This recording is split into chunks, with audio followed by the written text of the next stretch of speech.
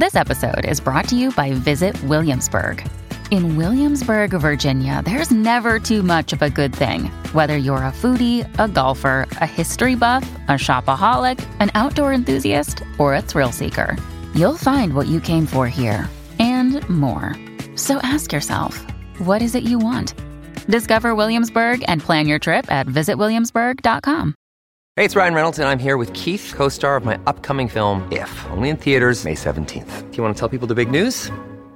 All right, I'll do it. Sign up now and you'll get unlimited for $15 a month and 6 months of Paramount Plus Essential Plan on us. MintMobile.com/switch. Upfront payment of $45 equivalent to $15 per month. Unlimited over 40 gigabytes per month. Face lower speeds. Videos at 480p. Active Mint customers by 531.24 get 6 months of Paramount Plus Essential Plan. Auto renews after 6 months. Offer ends May 31st, 2024. Separate Paramount Plus registration required. Terms and conditions apply if rated PG. Everybody should have the right to choose. They have the right to pleasure and the right to choose pleasure. I believe that the stories we tell define us. And then gradually, I came to realize that we never tell stories of a woman's right to her own body. When I was growing up, we were told that, yes, women have sex, but if you enjoy sex, it means you're slutty. And this is not necessarily just an Indian narrative. No, not this at all. This is very much the European narrative as well. You know, that whole puritanical identity. We didn't grow up learning anything about the Kama Sutra. I had no idea what the book was about. As far as I was concerned, it's what the world thinks. It's a book about positions. When you start to study it, you realize just how much has been silenced when it comes to the narrative of women and women's pleasure. Hey everyone, and welcome back to another episode of Millennial Mind. Today, I'm recording a podcast with the one and only Seema Anand, who is so inspiring, so empowering, and shares so many incredible stories with us and busts so many myths that so many of us have around sex and pleasure. This is an uncomfortable conversation for me to have, but I think it's one that we really need to unpack, unlearn, and really try to see things in a different light. Wherever you're watching or listening to this podcast, I'd be so grateful if you could press the follow, like, and subscribe button. It would really mean the world to me. So strap in and get ready for this uncomfortable conversation. Please help me welcome my next guest. Seema. I feel like I should call you Seema Auntie. I don't know. I feel disrespectful saying that, but welcome to Millennial Mind. Thank you so much for having me, Shivani. And go ahead and call me whatever makes you comfortable. I don't have any issues with that. Well, thank you so much Happy for being to be here. your auntie. I love it. But I'm really happy that you're here because this is a topic that I think needs to be spoken more about, not just in our Indian community, but generally in society, because I think so many of us shy away from female pleasure. I want to start from the beginning because last year, you were named the top content creator for sexual health. And I want to know how you got there. Where did the journey begin? When did you first start talking about sexual health? When did you first start understanding about it all? So, okay, for me, it actually started a very long time ago with, as you probably know, I'm a storyteller. Yeah. I work with stories. I believe that the stories we tell define us. In every culture, we tell stories of what we expect the role of a person to be. So, for instance, you tell a story about how a man comes home drunk and he beats up his wife, but she's so good. She's such a good woman. She never says anything. She's never dishonored him outside. You've now created this role for the good woman, the one who doesn't say anything, the woman who opens her mouth and says, I'm going to slap you right back, is the bad person. Yes. And so for me, stories are extraordinarily important. They're the most powerful tool of influence. So I've always worked with stories. And then gradually, I came to realize that we never tell stories of a woman's right to her own body. Her body, her pleasure, is somebody else's property. And if you've heard stories from, let's say, the ancient Indian stories or from any other culture, they all seem to talk along these terms of how the woman belongs. She's property. She needs permission. And so I went off to look for what are the stories that we had silenced. We wrote the Kama Sutra. There must have been some stories where women had access to their own bodies. So I went off to look for that. And initially, because as with everybody, even today, we we didn't grow up learning anything about the Kama Sutra. I had no idea what the book was about. As far as I was concerned, it's what the world thinks. It's a book about positions. And so I thought, okay, let me take a look at it, maybe do a paper, 5,000 words, move on. That was about 23 years ago. My gosh. I have just gotten deeper and deeper and deeper into the subject, because when you start to study it, you realize just how much has been silenced when it comes to the narrative of women and women's pleasure. Wow. And so here I am, digging it up one little syllable at a time.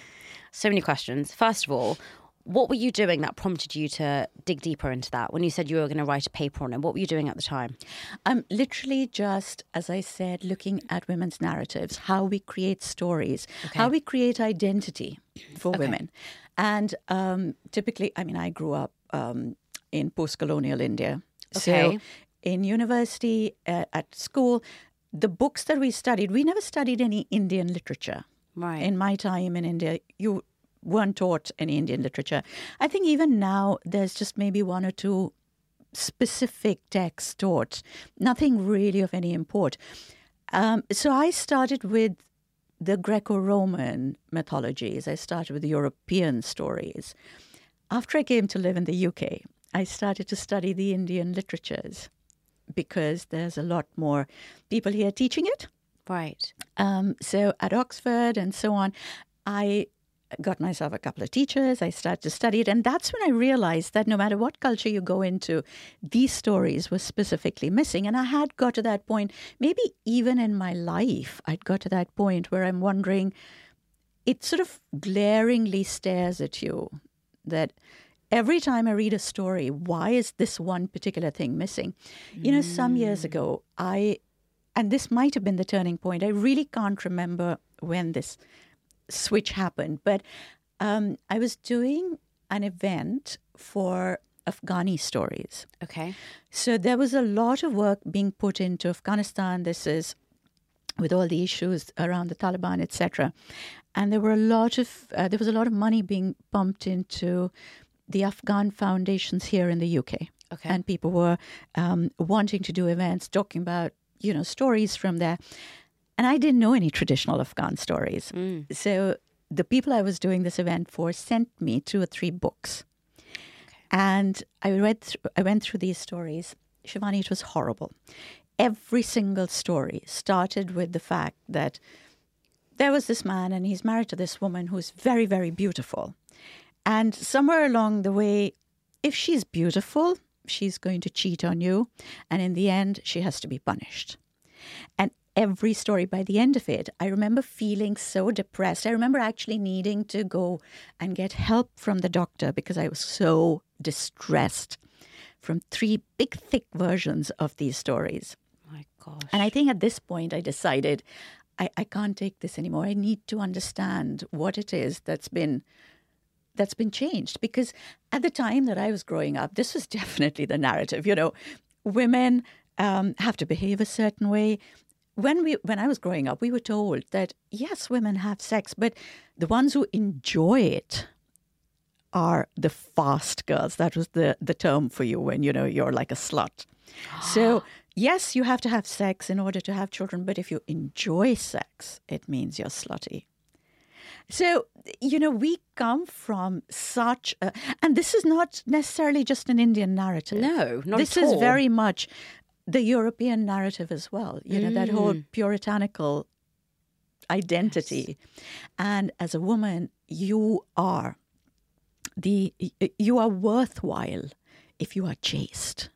For sure. And if you're chaste, you have power. Yes. I mean, we have plenty of stories from ancient India that talk about, you know, the chaste woman with so much power. And then one day she looks at a man and she doesn't do anything. She just looks at him and her chastity is gone and her power is gone. I mean, it's just like... outrageous. Yeah, I'm sorry. I don't want to be chaste. I'm okay with not being chaste.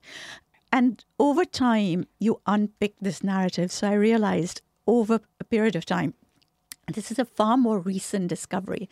Have you noticed how a woman, at least within the Indian cultural narrative, before you have your periods, you're like the goddess, you're Devi. Okay. Yeah, so you're worshipped. There are all these, the Navratri and the Kanjka, etc., which is where, this before you have your periods, you're pure. Okay. Once you've finished with your periods, you're once again pure. But that time when you have your periods, that time when a woman is at her most powerful, she's at her most productive, she's amazing, she's fabulous, she can do anything in the world, you're told this is the time that you are absolutely the worst because, you have periods. But are you the most productive? Are you the most fabulous? Me, I still am. Okay, I've just decided Not you that I personally. am. Oh, you've decided that you are. I'm like, okay. No, because a lot of people have very bad period pains and it's crippling and they can't do anything. No, I'm not talking about the fact that during your period. Sorry. I'm talking about. I thought like during the 7 days. I was like, No, I'm talking about the time from where your periods start to when your periods finish. That 40 odd years, right, or 30 years. Not the 7 days. No, not the 7 days. During that period of time, you're the most fabulous. We are fabulous. We are productive. We can do anything. Yes, but that's what we're told. That you have periods. This is the time that you're not worthy of worship. You're not good. Let's unpack that because I actually, in my first podcast when I did with Mira Manic, I actually unpacked this and I said I was so annoyed by this growing up that the first podcast I ever did for a Millennial Mind, I raised the fact that I think it's ridiculous that when you're on your period, you cannot go to the temple. Now, in the olden days, from what I understand, the reason why you weren't allowed to go to the temple, you weren't allowed in the kitchen, you weren't allowed to pray, was because we didn't have the correct sanitary tools to support us to do these things. That's why women weren't allowed to work. Now, in the current modern day, we have correct sanitation processes and we have the right tools to support us so that for people like me, I don't get very bad period pain. If I'm okay, I can come to work. I can go to the temple if I want to. What are your thoughts on this? Because some people have very polarizing views that you're dirty and you shouldn't go. Yeah, so I think that this became, again, like I said, things shift very easily from a story that you're telling. You lose the point of the story and it becomes your narrative. And I grew up in a household where this wasn't a thing. Okay. My parents, nobody believed in this.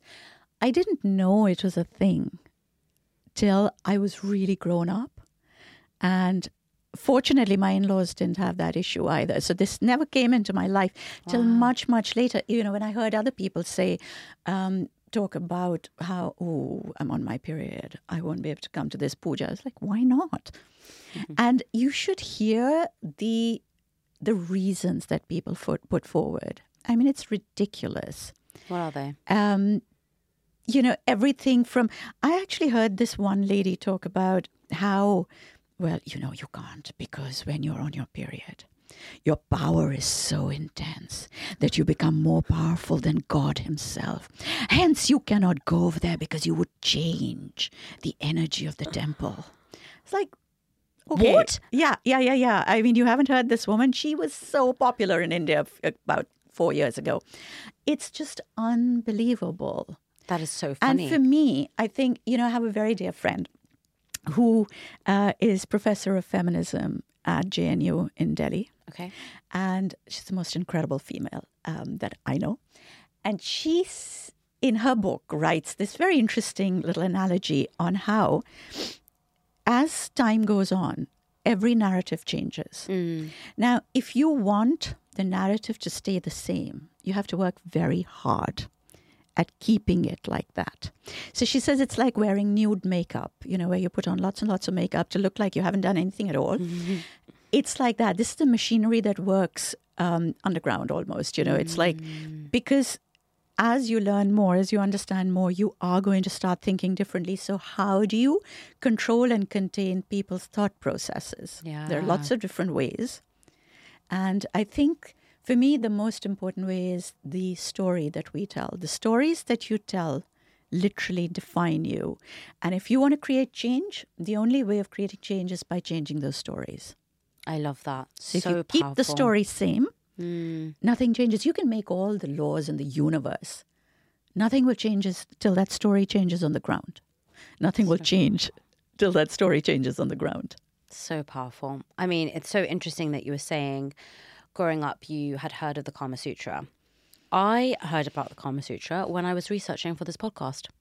Really? I had known the word. I had no idea what it was. I don't know what it is. Is it? And when I was listening to you on another podcast, I heard you telling the story about how it's not just a book about positions and how it has 7 chapters and there's so many different things to it. But I was never told about it. I was never talked about. It was never talked about. And sex isn't something that is talked about in my family, you know. It's just not a conversation that anybody has with you. And I think that that's the same for so many people within their own families, whether they're Indian or not. I don't think it's a open and comfortable topic. And I think there's so much right now, and to relate back to what you said in the beginning about women enjoying. There's a figure online, I'm not going to say his name, I'm sure you know who I'm talking about, who says that women who have a high body count are disgusting and that he would never, you know, go near them to marry. And interestingly enough, there's this narrative, and some people root it back to historic artifacts and stories, that men are allowed to have multiple wives. You know, people say Krishna had a lot of gopis in Hinduism. In Islam, I know people are allowed to marry 3 or 4 times. And a lot of people say that men are allowed to have multiple partners and mistresses, and women are not. And that is the reason why women should not have multiple partners before they get married. What are your thoughts? So the person who should remain nameless, I would love it if you became nameless for always. And also, you know, I get this all the time from, so one of the popular phrases in India at the moment is no seal, no deal. And these are very, very obnoxious men saying, basically referring to the hymen as a seal. And if you don't have a seal, you don't have a deal. And I have a lot of women writing in and saying, how do we counter this? And frankly, my point is, do you want one of those people? Would you want to be with one of those people? Even if you are a virgin, would you want to be with one of those people? Never. Hence, you move on. There are normal people in this world as well. So you just have to say, well, okay, you hang on to your deal. I don't want you. I don't think you're a good deal. And you move on. And the thing is that it is about control. It's always been about control. If you want to keep somebody within a certain box, you create taboos. You create rules. That's the only way to do it. Now, this has been done in lots of different ways. So there is a period of time in European history called the fin de siècle, which is the end of the 1800s. So literally it means the end of the century, fin de siècle. And in fin de siècle, the idea which is being put forward by a lot of scholars is that this was, the term refers to an artistic movement where it was music, writing, sculpture, painting, etc. That all comes under this one particular movement of one particular type of thought. Okay. And a lot of scholars call this the most misogynistic period of art. And the reason being, we're told, this is one of the theories, but I like it. It says that this is the time when the Industrial Revolution has started to take place. And the people here in Europe particularly are realizing that, you know, till now it had been that if you're born an aristocrat, you live as an aristocrat. If you're born a serf, you know, one of the lower classes, you stay a lower class person. But this is where people realize that there's a way of making money. And if you can make money, you can improve your lifestyle. You can improve your quality of life. You can change your status. Yes. So they're setting out to earn money. But then they're told that if you go, and this is a very religious area. You have to remember Europe, the UK, etc. You know, this is a hugely sort of church-going public. Lying and cheating is seen as a sin. However, if you are going out into the world to make money, you are going to have to lie. You are going to have to be slightly dishonest. You're going to have to bend the truth, even if not lie. Okay? In commerce and science and in finance, things need to be shifted a little bit from the straight and narrow. And so what are you going to do? You'll end up in hell. And so they're told, but your wife could be pure enough for the two of you. Wait for it. So it's like she could be so virtuous that she can actually make sure that your soul is not condemned to hell. And so women are offered this pedestal. You can be powerful enough. If you can become so chaste and so virtuous, you can save your husband from the devil himself. Wouldn't you want that kind of power? And, the women clambered over each other to get onto that pedestal. It was, you can either beat people into that submission, you can encourage them to make it aspirational, you can do whatever you want. But somehow, every time I look at history, this is all they're ever trying to do, is trying to get women into this box because it's just easier to control them. And put women against each other, which is what we see in society, to chase over a man's attention. Absolutely. When do you ever see two men fighting with each other for a woman? Rarely it happens, I'm sure. Rarely. But yeah. You hear more stories on movies, and you hear more stories in literature about two women being because women fighting. had absolutely no other status. All they had was their home, and it was a case of fighting with each other to get command of that space. When men do that in the office space, they're wonderful. They're heroes. They're innovative. They're ambitious. Yay! And if a woman does that, of course, it's bad. But yeah, you're right. So women were pitted against each other. There were women trying to be, this whole idea of if you stay in the house and you are virtuous, of course, but if you also don't do any work, that was your way of showing that your husband was so wealthy. This is again at a time before your computers are there. You can't do a background check. If a man comes to you to a bank for a loan, how does the banker figure out how wealthy he is? Well, there's the wife who's never having to do anything at all. And so, all of these ideas, well, if you don't do anything, if you just sit around and look beautiful, you are wealthier than her because that means your husband is richer. Do you see what I mean? Yes. And that's changed a lot, I think, in our times, because I still see that with the older generation, by the way. It's so interesting. Yeah. I think my parents' generation and, the generation above them are very much like, I don't work. I'm very chill. Like, my life is great. And if someone in our generation said that, it's like you're labeled lazy and a loser because productivity is everything, And it's so interesting how that narrative changes. And I think it's also, I think maybe now it's also the fact that women do want their independence, thank heavens, obviously. And they have the ability to get it. For both, but men and women, by the way. Yeah. Yeah. But I was just going to say there are still plenty of other women who, if let's say a woman, a young lady says, I don't want to work, there are other women who will put her down, unfortunately. For sure. But I remember this happening to me. I remember being at this lunch and there was this woman sitting next to me and we talked about different things. And then I said to her, so what do you do? It's like, and she looked at me and she was like, no, my husband is very rich. I don't have to work. And she actually said this to me. I was like, okay. And she was so like, she looked down at me because I'd just been talking about my work. And I was like, yeah, my husband is very rich. I don't have to work. And I was like, it's actually a thing.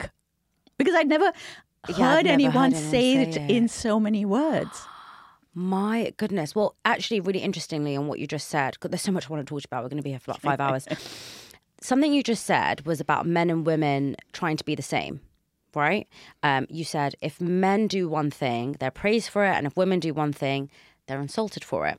I just uploaded a podcast with someone who's talking about boundaries. And we were talking about how if women are decisive, they're firm, they know what they want, they're criticized, men praised. And somebody commented saying, this generation is full of people, full of women who want to be the same as men. Okay, we don't want to be the same as men. I keep thinking, how does one actually put this across so that it gets into people's heads? The word feminism has been demonized because when we talk about equality, everybody's idea, when it comes to themselves, they can be really nuanced. But for anybody else, it's like very basic. 1 equals 1. And that means that if equality means that if this is what a man is doing, then this is what the woman is doing. It's got to be equal. It's not quite like that. When women started fighting for their rights, while we're still fighting for our rights, you look at who has those rights? You know, that is what is the aspirational part. If you see that every time a young girl, a young woman wants to go out in the evening and she's told, no, you can't go out. Yes, your brother can go out because he's a boy, but you can't go out. Her aspiration is, well, I want to be able to go out, but you're still really young. You don't know how to articulate that. You're looking at that and thinking, I want that. Not Correct. that I want to be a man. I want that same respect. I want the right to make the choice that I want to make. Exactly. And so equality is about having the same level of respect and the same dignity to be allowed to choose what you want to do. It's not that I want to be a man. No, God forbid, I do not wish to be a man. Very happy being a woman. And I hope to God that in my next life I come back again as a woman. Yeah. But I don't want to be limited because I am a woman. Yes. Just like men shouldn't be limited. I mean, I say this all the time. I have 2 boys and I have a daughter. And I love the conversations around my table when we have family dinner, because I want all my children to be able to talk about everything, whether they're talking about skincare or whether they're talking about sport or whether they're talking about their jobs. And all my kids do. You know, it's the same conversation, whether we're talking about periods or whether we're talking about, I don't know, something that impacts a man. Another day is here, and you're ready for it. What to wear? Check. Breakfast, lunch, and dinner? Check. Planning for what's next and how to save for it? That's where Bank of America can help. For your financial to-dos, Bank of America has experts ready to help get you closer to your goals. Get started at one of our local financial centers or 24/7 in our mobile banking app. Find a location near you at bankofamerica.com/talktous. What would you like the power to do? Mobile banking requires downloading the app and is only available for select devices. Message and data rates may apply. Bank of America NA, member FDIC. Equally. Maybe not quite nightfall. We don't really discuss nightfall at the dining table. But you know what I mean? Like, I just think that there shouldn't be this limitation on what we're allowed to do. That's the equality that we're fighting for, because that's all we can see right now. I mean, if I have to compare it, am I going to go and compare it to the polar bears? Like, I want that particular freedom that the polar bears have. No. I'm going to talk about what I see in society around me and say, that's what I want. Such a good way to debunk it all. You mentioned you have 3 children. When did you start talking around sexual health? Was it after you had them or before? I started working on sexual health and basically around pleasure. Okay. After all 3 kids were born. Okay. So they've actually grown up with me talking about it. And I often say that, you know, because I work at my dining table, I don't have a separate study. And my bookshelf is in the drawing room. So at all given times, the 20 versions of the Kama Sutra are on the dining table, on the shelves. They're never hidden away. They were always out there for the kids to know that that's what I'm working on. Now, my idea behind this was, one, I'm not ashamed of the subject. I see no reason why anybody else should be. And I wanted them to grow up in a household where they felt that there was no taboo, stigma, or shame attached to the subject. It's a very normal thing. I also have to say that, like, the kids come to all of my talks. Now, not so much since COVID because we've done fewer of them, but yes. Whether it's a storytelling, whether it's a talk, whatever it is, the kids are always there, front and center. They're my biggest cheerleaders. Wow. My first book was dedicated to them because everybody should have the right to choose. They have the right to pleasure and the right to choose pleasure if they want. Having said all that, what I do find very amusing is that, and they're very sort of like, they take it as like, yeah, okay, this is what mom does. The boys won't necessarily talk to me about it. Yeah. And if I say, well, you know, do you want to discuss it? They'll be like, ew, no. But they won't talk to me about it. My daughter and I have a lot of conversations around emotions, around how things feel, because I've always said that sex is far more than just 2 body parts coming together. It all starts here in the head. It's all about emotions. Okay. It's all about how you think, how you feel, what your brain is saying as opposed to what your body is saying. So my daughter is the one who actually started my social media platform. Wow. We'd never bothered with Instagram before COVID. No way. Well, because there wasn't any need for it. I was traveling, I was doing these things in person. So when did you start your Instagram account? So the Instagram account was started and then left. But basically, Tarini started this for me in June 2020. And you're on 1.3 million followers on Instagram already. I think Maybe divine more. grace. No, really, Mad. it's just fortune, good fortune. Well, you create amazing content. I listen to all your stories all the Thank time. you. I was listening to one yesterday and it repeated twice because then I was like, I need to listen to that again. That was so good. Thank you. That's really sweet. But what is funny, however, is having said that, you know, the kids are so easy and comfortable with my work. They understand that this is what it is. Each one, whenever they've sort of started to go out with somebody, have had to sort of clear it with that. I mean, like literally they've said, do you know what my mother does? How interesting. I know. And I was thinking, this is so funny because it's normally the parents being like, okay, do you know what our daughter does? Or do you know what my son does? Here's the, I always think it's so funny. And my daughter-in-law says that when she and my son started to go out, and when the people in the office discovered who she was going out with, you know, it's like Seema Anand's son, she said that it was like a month of serious teasing. Oh my God, you're going out with her So son. funny. And yeah, so it's like... People must expect everyone to be an expert, which is a bit of pressure. But it's a hell of a lot of pressure because... But yeah, you know, each time... my daughter's sort of like my daughter's going out with somebody who's really, really sweet, this lovely guy. But, you know, just in case the family is a little bit more conservative, like it's always this, do you know what my mother does? that was going to be my next question. Often in society, we have people who are accepting of the things that we do. Yeah. And then we have people who are judgmental or perhaps, you know, don't have such a positive reaction to the things that we're doing, which are usually against the norm. And I think, you know, you're so well known and you've written an amazing book and, you know, everybody knows all of the incredible work that you do now. But when you're starting, it's a different story. Did you find that? Oh, God, yeah. I've told this story often, but I lost friends over it. I was chucked out of social networks and groups. I got called a corporate call girl. I got called all sorts of names. My kids got told horrible things about me. Yeah. I just got ostracized a lot. My husband, who is, he's a lot older than me, so he's almost 11 years older than I am, which makes him about 72 almost.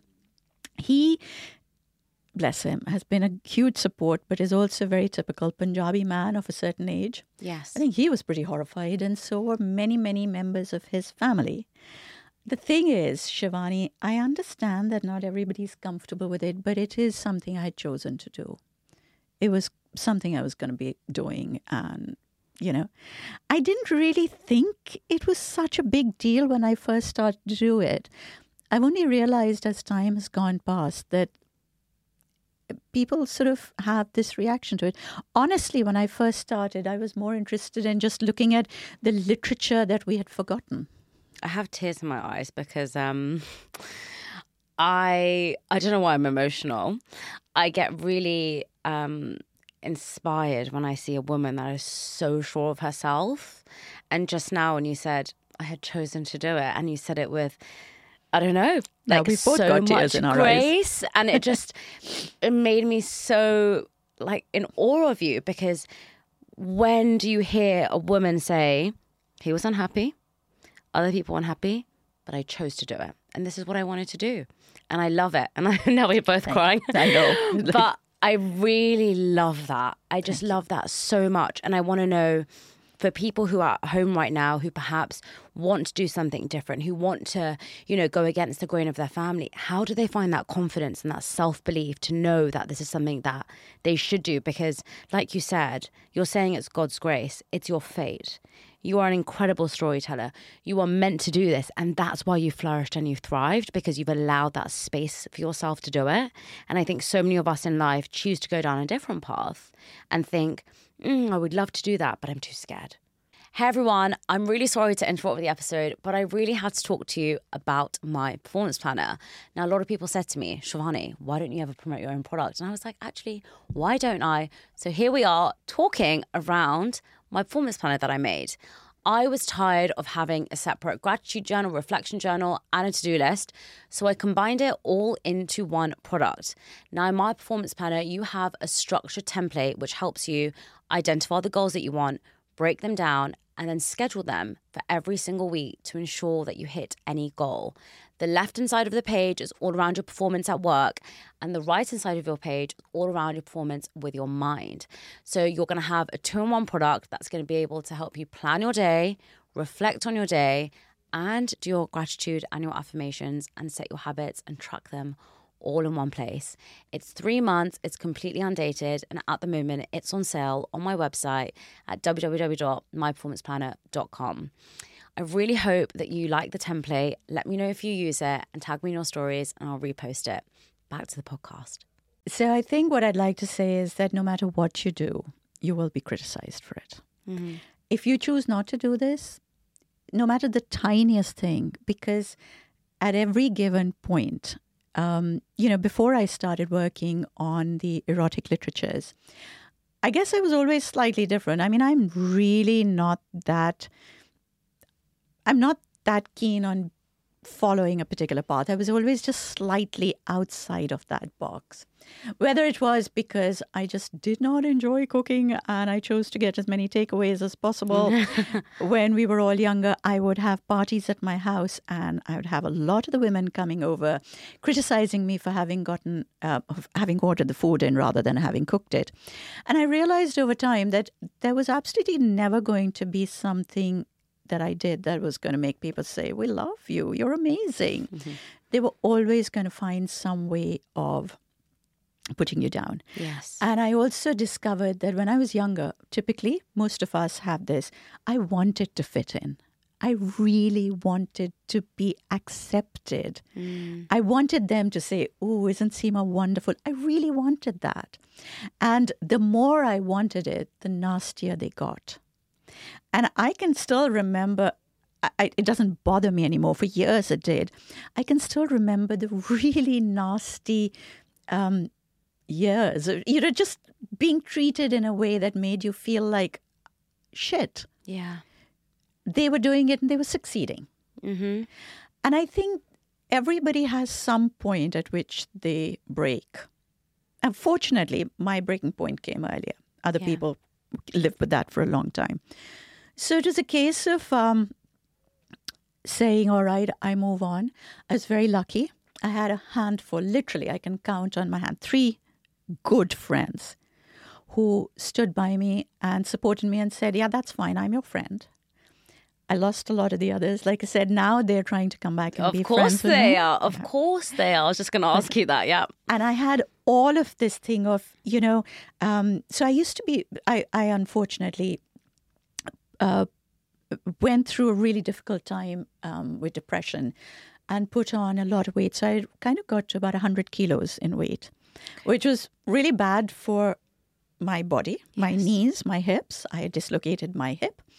But it was also really bad for me mentally because it was like a vicious cycle. You feel a certain way, you let yourself go and you kind of pull yourself down. And then, like I said, one day I got up and pulled myself together and said, I'm doing what I like. Yeah. I'm going to go forward with the people who I like. I got out to exercise. I fixed my hip. And the next thing you know is you're happy and you look good. And I found myself looking good. And then you find yourself the receiving end of a lot of attention. And then it was a whole different set of bitching because, she's looking for attention. So there was always something. And that's when you realize that actually, this is just never going to stop. So true. So true. It's never easy, but if you can find 2 people to support you, just live your life, because honestly, nobody out there is thinking you are fantastic, no matter how much you try and appease them. And you know what the worst part of it was? That the lower I got, the more upset I got with their treatment of me. I took it out on my family. I was always angry with my kids. I was upset because I couldn't say anything to these people because I wanted to fit in with them. So I was coming back and getting annoyed with the kids. And this literally for me was a turnaround on one particular day where I was like, no, enough. Yeah. And that was the day I decided that whatever my kids say, do, or think, they come first. I have their back no matter what. My kids think I'm totally nuts. They will tell you I'm a mad mother. Very difficult to control or understand. And I'm weird. But the one thing that they all agree on, that I have their back no matter what. Nobody is allowed to criticize my kids and get away with it. Nobody's allowed to judge them. Sorry. I love It's that. not their business to judge my children. And Screw you. I feel like you're only able to be in that position when you've created that boundary with yourself.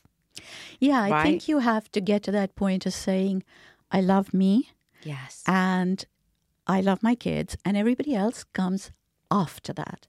And, you know, it's really funny. One of my closest friends who went through a divorce, again, conservative family, and she said this to me one day, and I thought it was the biggest compliment. She said, yeah, but you don't understand what it felt like, because when I got divorced, it really bothered me about what other people were saying about me. And you just don't care what people say about you. And I don't think she was giving it to me as a compliment, but I took it as a huge compliment because, yeah, I don't care. I don't care. Wow. But it took a long time, Shivani, to get there. That is so interesting. I would not take that as a compliment. Yeah, but you have But to. I should. Yeah. So true. There are many things. Sorry, I'm just going to... No.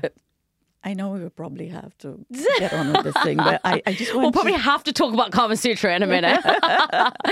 Sorry.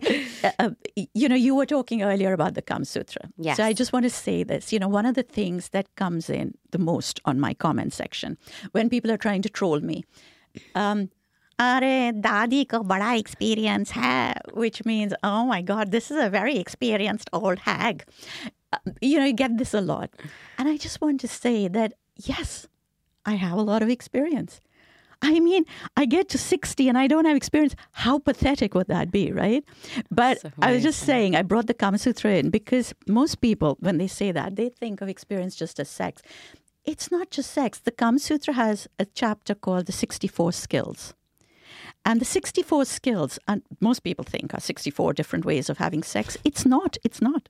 The 64 skills include everything from singing and dancing and music to zoology, to mineralogy, to learning foreign languages, to playing musical instruments. I mean, all sorts of things. And the idea is that the more diverse you are as a person, the more exciting you become. You become more attractive to other people. If you have just one thing to talk about in your life, you're going to be boring after a little while. But if you can talk on 10 different subjects, says the Kama Sutra, you become a desirable lover. Wow. Even if you are monogamously in one relationship, even to your own partner, you keep that relationship fresh and alive because you're exciting to be with. Okay, let's rewind. What is the Kama Sutra? We are in this midst of this now. We've got into the podcast. What is the Kama Sutra? So the Kama Sutra is a book that was written in about the 4th century. Okay. We don't have an exact date for it. We think it was written by a man called Vatsyayan, who was a sage. And he says in his introduction that he hasn't written anything new. He has literally taken material written in books about 1,000 years before, and he's copied and pasted the bits that he thinks are good, the bits that he likes. He writes this book for privileged, rich men because women at this point were not being taught how to read or write. So the book is written for men of wealth and status. The book is written in 7 sections, and it's a book about how to live your best life. So it's not a book on positions, not a book on pleasure, it's not a book on sex. It's on how to live as a wealthy person? Like socially, Okay. what should you be doing? So section 1 is on how to build your house, how to decorate your house, how many rooms there should be, how many bedrooms there should be. You should have a bedroom for your mistress and a bedroom at the back of the house for your wife. Yeah, let's talk about that. Sorry, I just want to pause you. So is it acceptable then to have a mistress? Well, this is at the time that this is written. I should also point out that this is a courtly society. Courtesans were de rigueur. I mean, everybody had somebody that they would have had. Plus, they talk about, Vatsyayana's Kama Sutra talks about the man and the woman. When it talks, it's a treatise. It's not a book about emotions. It's a book about, literally a treatise on how you should be living. Got it. It says, this is what the man must do, this is what the woman must do. By the time we get to the 13th century translations of the Kama Sutra, they're talking about husband and wife. So society has changed. But in the 4th century Kama Sutra, we're talking about the fact that, yes, a man would have had mistresses. He would have had maybe a mistress, maybe several. The first section tells you how many hours he would have had to spend on his toilets, his bathing, his massages, his perfuming, etc. So that's section 1. How many hours he should spend talking to his minor birds, etc. It's all listed out there. So that's section 1. Section 2 is on pleasure. It's the only section that I think is relevant today. Section 3 is on how to look for the perfect wife. Because again, here is a man who's going to be looking for the perfect wife. Yeah. I know people love quoting this section because there are some bits in there that you really don't like the sound of. Remind yourself, it's a book written 2,000 years ago. I mean, there are books today and people who shall remain nameless today who are politically so incorrect. You're going to get things from 2,000 years ago, which you won't like. Section 4 was on how to marry this woman. How to get her to fall in love with you, how to send her the messages in case there isn't a family involved, etc. Section 5 was how you should seduce another man's wife, which is a political conversation, apparently, because it says that this is, if you are important or if somebody's husband is important, other men will want to seduce her to try and get to the husband's power. Okay. He does finish the section by saying, this is how other men can try and seduce your wife, so be careful of that. But basically, it's about politics. Section 6 is on courtesans. This is also a time when sex work was legal. It was legalized by Chanakya. There was a ministry for it. There were rules for it. And we're told that the courtesans said, we don't understand most of these rules. Can you make a little chapter on what we're supposed to follow?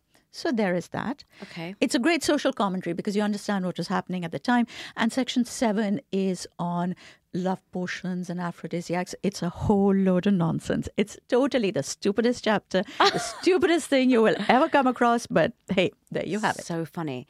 And what are the key lessons from the Kama Sutra that are important that we can apply into our lives? Because there's lots of things that you've mentioned that are perhaps not so relevant and perhaps that we wouldn't like. And I guess, a lot of people's excuses now for men being allowed to, interact with so many women and women not being able to interact with so many men is because in the olden ages, this is what men were taught and we should stick to that because we as men should be able to do certain things and women should not. I just absolutely love how people pull out the bits that impact them the most randomly and at the point that it suits them. Correct. Yeah. So, yes, women should stay at home and look after their husbands and be absolutely wonderful wives. Yes, women should also earn and, provide towards the house expenses. It's just hilarious. It's a whole lot of nonsense. But the bit for me that was most interesting in section 2, like I said, that's the only relevant section for me, is the way that it approaches the idea of pleasure. And the first thing that strikes you is the vocabulary. It is so utterly beautiful. Really? It refers to the body. I mean, today you think of any part of the female anatomy and it is a cuss word. True. Yeah. This is a time when you're referring to the body in the most exquisite way possible. So the clitoris, which had disappeared from Europe for a very long time. The clitoris in the Kama Sutra is referred to as the Madan Chhatri, the umbrella of the love god. This is where it all begins. The vagina is known as the Chandan Mahal, the sandalwood palace. It is known as the swing of the love god. It's just utterly beautiful. But Shivani, so when I started to study the Kama Sutra, there were lots of things that came up. It talks about how women's pleasure is different to men's pleasure. It talks about how women's pleasure has to be thought of really, really carefully, because that's what will take the intimate part of your relationship forward, if the woman is fully pleasured. Because when the women aren't fully When you need mealtime inspiration, it's worth shopping Kroger, where you'll find over 30,000 mouth-watering choices that excite your inner foodie. And no matter what tasty choice you make, you'll enjoy our everyday low prices, plus extra ways to save, like digital coupons worth over $600 each week. You can also save up to $1 off per gallon at the pump with fuel points. More savings and more inspiring flavors make shopping Kroger worth it every time. Kroger, fresh for everyone. Fuel restrictions apply. Pleasured, they lose interest. It becomes boring for them, becomes a chore. They lose interest. You lose out too. So they're trying to encourage men to understand the woman's pleasure. I'll tell you where I really decided I had to spend more time with the Kama Sutra. It's when I discovered that women were taught how to have sex, how to perform certain positions by wearing different pieces of jewelry, and how that jewelry moved on their body. And the very fact that you can create such an exquisite environment for pleasure, that you actually are talking about not just dry instructions. You get to this point, you bend at a 45-degree angle, then you grind, then you turn your hips a little bit, then you climb up on top. No, they're saying, put on that jingling girdle if you're on top. Make sure the bells on it don't jingle when you move. So, yeah, if you were going to be on top, if you look at porn now, you have, if the woman is on top, if you've ever seen any porn, you have the woman bouncing up and down. It's like bounce, bounce, bounce, And that's supposed to be like the money shot, there are two money shots. There's the money shot where the man ejaculates all over like a great big spray. And I always wondered, who exactly is getting pleasure out of that? But that's still the money shot in porn. Right. And the other is, if the woman is on top or in any position, how much bouncing they can show of her. Where her breasts are bouncing, she's bouncing, her head is bouncing everywhere. Now, if you're on top and you're bouncing away, you are going to miss every single exciting point inside the vagina. You're not going to connect with anything that gives you pleasure. So the idea was that you put on this jingling girdle around your waist, and then you made sure that the bells didn't make a sound. Now, for that, you've got to do this slightly circular grinding motion. That's how you actually connect with your clitoris, with your G-spot, etc. Wow. And then, if you were on top, you wore these long earrings, which were supposed to swing in an arc against your cheek. And once you got the position of your head right so that you could get that swing, you got your pace. How interesting. And I think that is just so exciting to think, not only did they think it was a good thing, that yes, pleasure is important, yes, it's good for society, it's good for a couple, it's good for a person, but that it was beautiful. I love that, because I think that as women, what you mentioned around the women being pleasured is the most important, has been lost in society. Totally. It's all about what the man wants and what the man should have, because otherwise he's going to leave you because he'll find someone else. Exactly. But actually, the statistic was in a podcast that I think Stephen did, married men cheat the most and single women are the most happy. Something like that. Yeah. I can't remember what it was exactly, but it was like single women are the happiest and married men cheat the most. So, in the introduction to the Kama Sutra, and the book has been rewritten over the centuries many times. So in one of the rewrites, the introduction, we're told that Vatsen says, Well, people are going to say that men have, for the longest time, had the ability to come to pleasure really quickly. Why should they now suddenly start spending so much time on pleasuring a woman? Why is it so important? Why would we do it? And he says you've got to make it aspirational. So he says, well, if you can bring your woman fully to pleasure, your business will do better. And then he explains this whole thing. And he says, if you can bring your woman fully to pleasure, you'll become a better warrior. It's a skill set that's learned. Wow. And so on. So he actually makes it aspirational. I hope everyone's taking note. So interesting, honestly. I love that. But I also think that the key thing you mentioned there was about vocabulary and the empowerment. So how do we start having conversations where we're empowering women and women feel comfortable to bring these kinds of things up? Because a lot of the time, even now, it's still a huge taboo to talk around sex and pleasure. So the thing is that a lot of us think and feel a certain way, but because we never talk about it, we don't know whether everybody's thinking like that. We generally think we're the only ones who are kind of noticing or thinking about it. My entire mission is to actually put this out there. So one, people know that they're not the only ones who are thinking about something like this, that it's a general concern or it's a general thought, but also to give people the vocabulary to talk about it, to articulate it. Sometimes it's actually an unarticulated thought. It's just there in your head and you haven't been able to bring it out because it's there in the back of your head, but you don't know it's there. Yeah. And I think it's just really, really important. And I think Pandit Nehru said, this is one of his speeches just before independence, so during the fight for independence. And he says to the women, he says, if you want your rights, you're going to have to fight for them.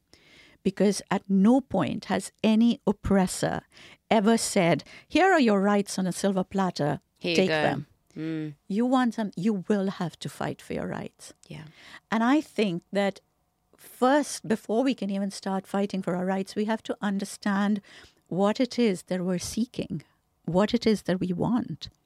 Even just finding the words to say it out loud. And really, that's all I'm trying to do is I'm trying to break down these barriers between generations. So let's say between a mother and a daughter talking about something, by providing vocabulary that is not intimidating, that's not scary.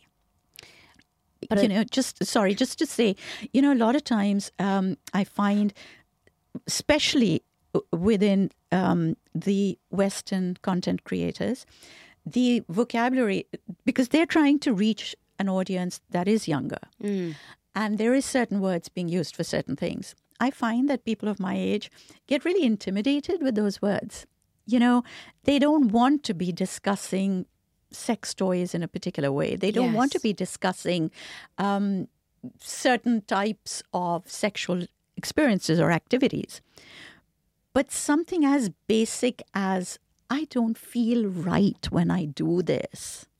That should be the first conversation that they could have with their mom, just to be able to say, this doesn't feel right. But how do we move away from anything sexual being dirty? Because pleasure often is considered to be dirty and embarrassing. Why is it that we think that? How do we move away from that? Because I think that I don't think a lot of people who are my family or friends will click on this podcast because they'll be like, oh my God, disgusting. Yeah. I don't want to hear Shivani talking about it. Gross. Don't want to know anything. And I haven't even mentioned anything about my life. I think literally, like I said, baby steps, very, very tiny things being put forward where they are not intimidated, where it isn't scary to hear it. I think also it's going to be a long journey. I think that the younger generation, not just the younger generation, even people of my age, it's all going to begin over here. It's when you open up that channel, that little blockage that we've put in our head. Pleasure is actually a function of the brain. Sex is a function of the body. Pleasure is intelligence. You've got to have the intelligence to understand what kind of pleasure you're feeling and then deliberately go towards it, right? Wow. There is some automatic pleasure that you get, but it has to start from here.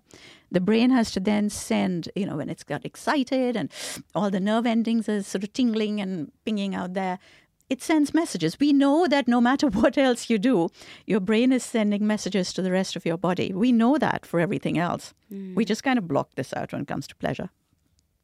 So how do we start to unravel that and unpack that?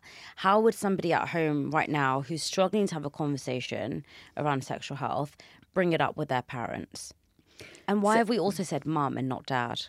So it's funny, isn't it? I actually said this to my intern. So we were writing something. So she was helping me to collate some material. And I came up with this question where this young girl had said to me, my dad is cheating on my mum. So there are 3 siblings, all very young, I think the oldest being 22. And she said, my dad is cheating on my mom, and I don't know how to deal with this because I don't know whether to tell my mom that's really going to destroy her or whether to not tell her. The whole conversation was mom. And I suddenly realized that we put all the onus on the mom because we just think that this is the person who's going to be slightly more open to an emotional conversation. Stereotypes. And my intern said to me, so I said to her, where would you go first if your parents were in this situation? And she said, I would go to my mom. And I said, why? And she said, because I'm closer to my mom. And I said, no, but what if your mom was cheating? What then? And she said, I would still go to my mom first. So I don't know. It's just how it is. Is it because the fathers haven't stepped forward to create that connection with their kids? I don't know. But I'm just talking about how we all have conversations and who ends up talking to whom. And I'm not saying that there aren't fathers out there who are totally open and accepting of what their kids want. And I'm not saying that there aren't mothers out there who are totally closed. I'm talking about in general terms. Yes. So, yeah, I am talking about. Also, I think from my own personal experience that my boys won't necessarily come and talk to me about their emotional stuff. They'll kind of bring it up in small bits around a subject, whereas my daughter and I will discuss these things. Yes, same with me and my mum. At more depth. Yeah. But how do we even start that conversation? I think you literally start by talking about your very first fear. I think that parents should talk about, parents and kids should, the first conversation that they should have on sex ed of any kind should be about your emotions and your emotions of rejection. Everybody has this thing about when you're growing up, you get a crush on somebody else. Yeah. The moment you go to your parents or they find out that you have a crush, there's this meltdown. How can you? Anyway, the thing is, parents need to understand that that's a natural thing. Saying to them, you're not allowed to have a crush is not going to make any difference. That's going to happen. But more importantly, to say that, okay, it's very likely that you like this person. They're not going to like you back. Because we all face rejection. True. Okay? It is. It's just the way it is that more than likely you're going to like them. They probably like somebody else. That person probably likes somebody else. And even if they do like you, you're young enough to not be able to understand how to articulate it back. Just be able to cuddle your child and say, okay, I understand this. Because the moment you understand it, you can then start to put your rules and boundaries to your child. If you've shut them off, you're not going to be able to tell them what is the right way to behave. So true. Somebody recently came to me. I was doing a talk in Bombay. And this lady said to me, my son is 7 years old and he likes bottoms. And she says, he's constantly touching my bottom and saying, I love your bottom. I love bottoms. And she said, what should I do? Now, she was expecting me to say, well, you're not supposed to shame him. So she was ready for that answer. And so I started by saying, now, I know that you're not supposed to shame him and you shouldn't. And she said, yeah, we don't. I said, however, you have to teach him about consent. Yes. Because even though you're not shaming him, you can't also say, yes, that's fine, you can touch every bottom, bottoms. yeah. That is really, really important. And the lady wasn't really expecting to hear that because, as a young parent, you don't think, there's no precedence. Yes. Who said it before you that well, okay, this is what you do in this situation? It's really tough for young parents today. Well, the narrative has changed. At first, it was don't talk about it. Now it's don't shame your child on anything that they're doing. And so there's one extreme to the other. So what do you do? So that's actually an amazing answer you gave because she probably wasn't expecting you to say that at all. She wasn't. And she was kind of stunned. And I was like, that is really, really important.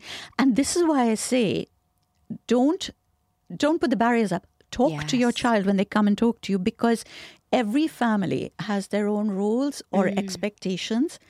If you can talk to them, you can tell them what is the right way to behave according to what you think is right. Yes.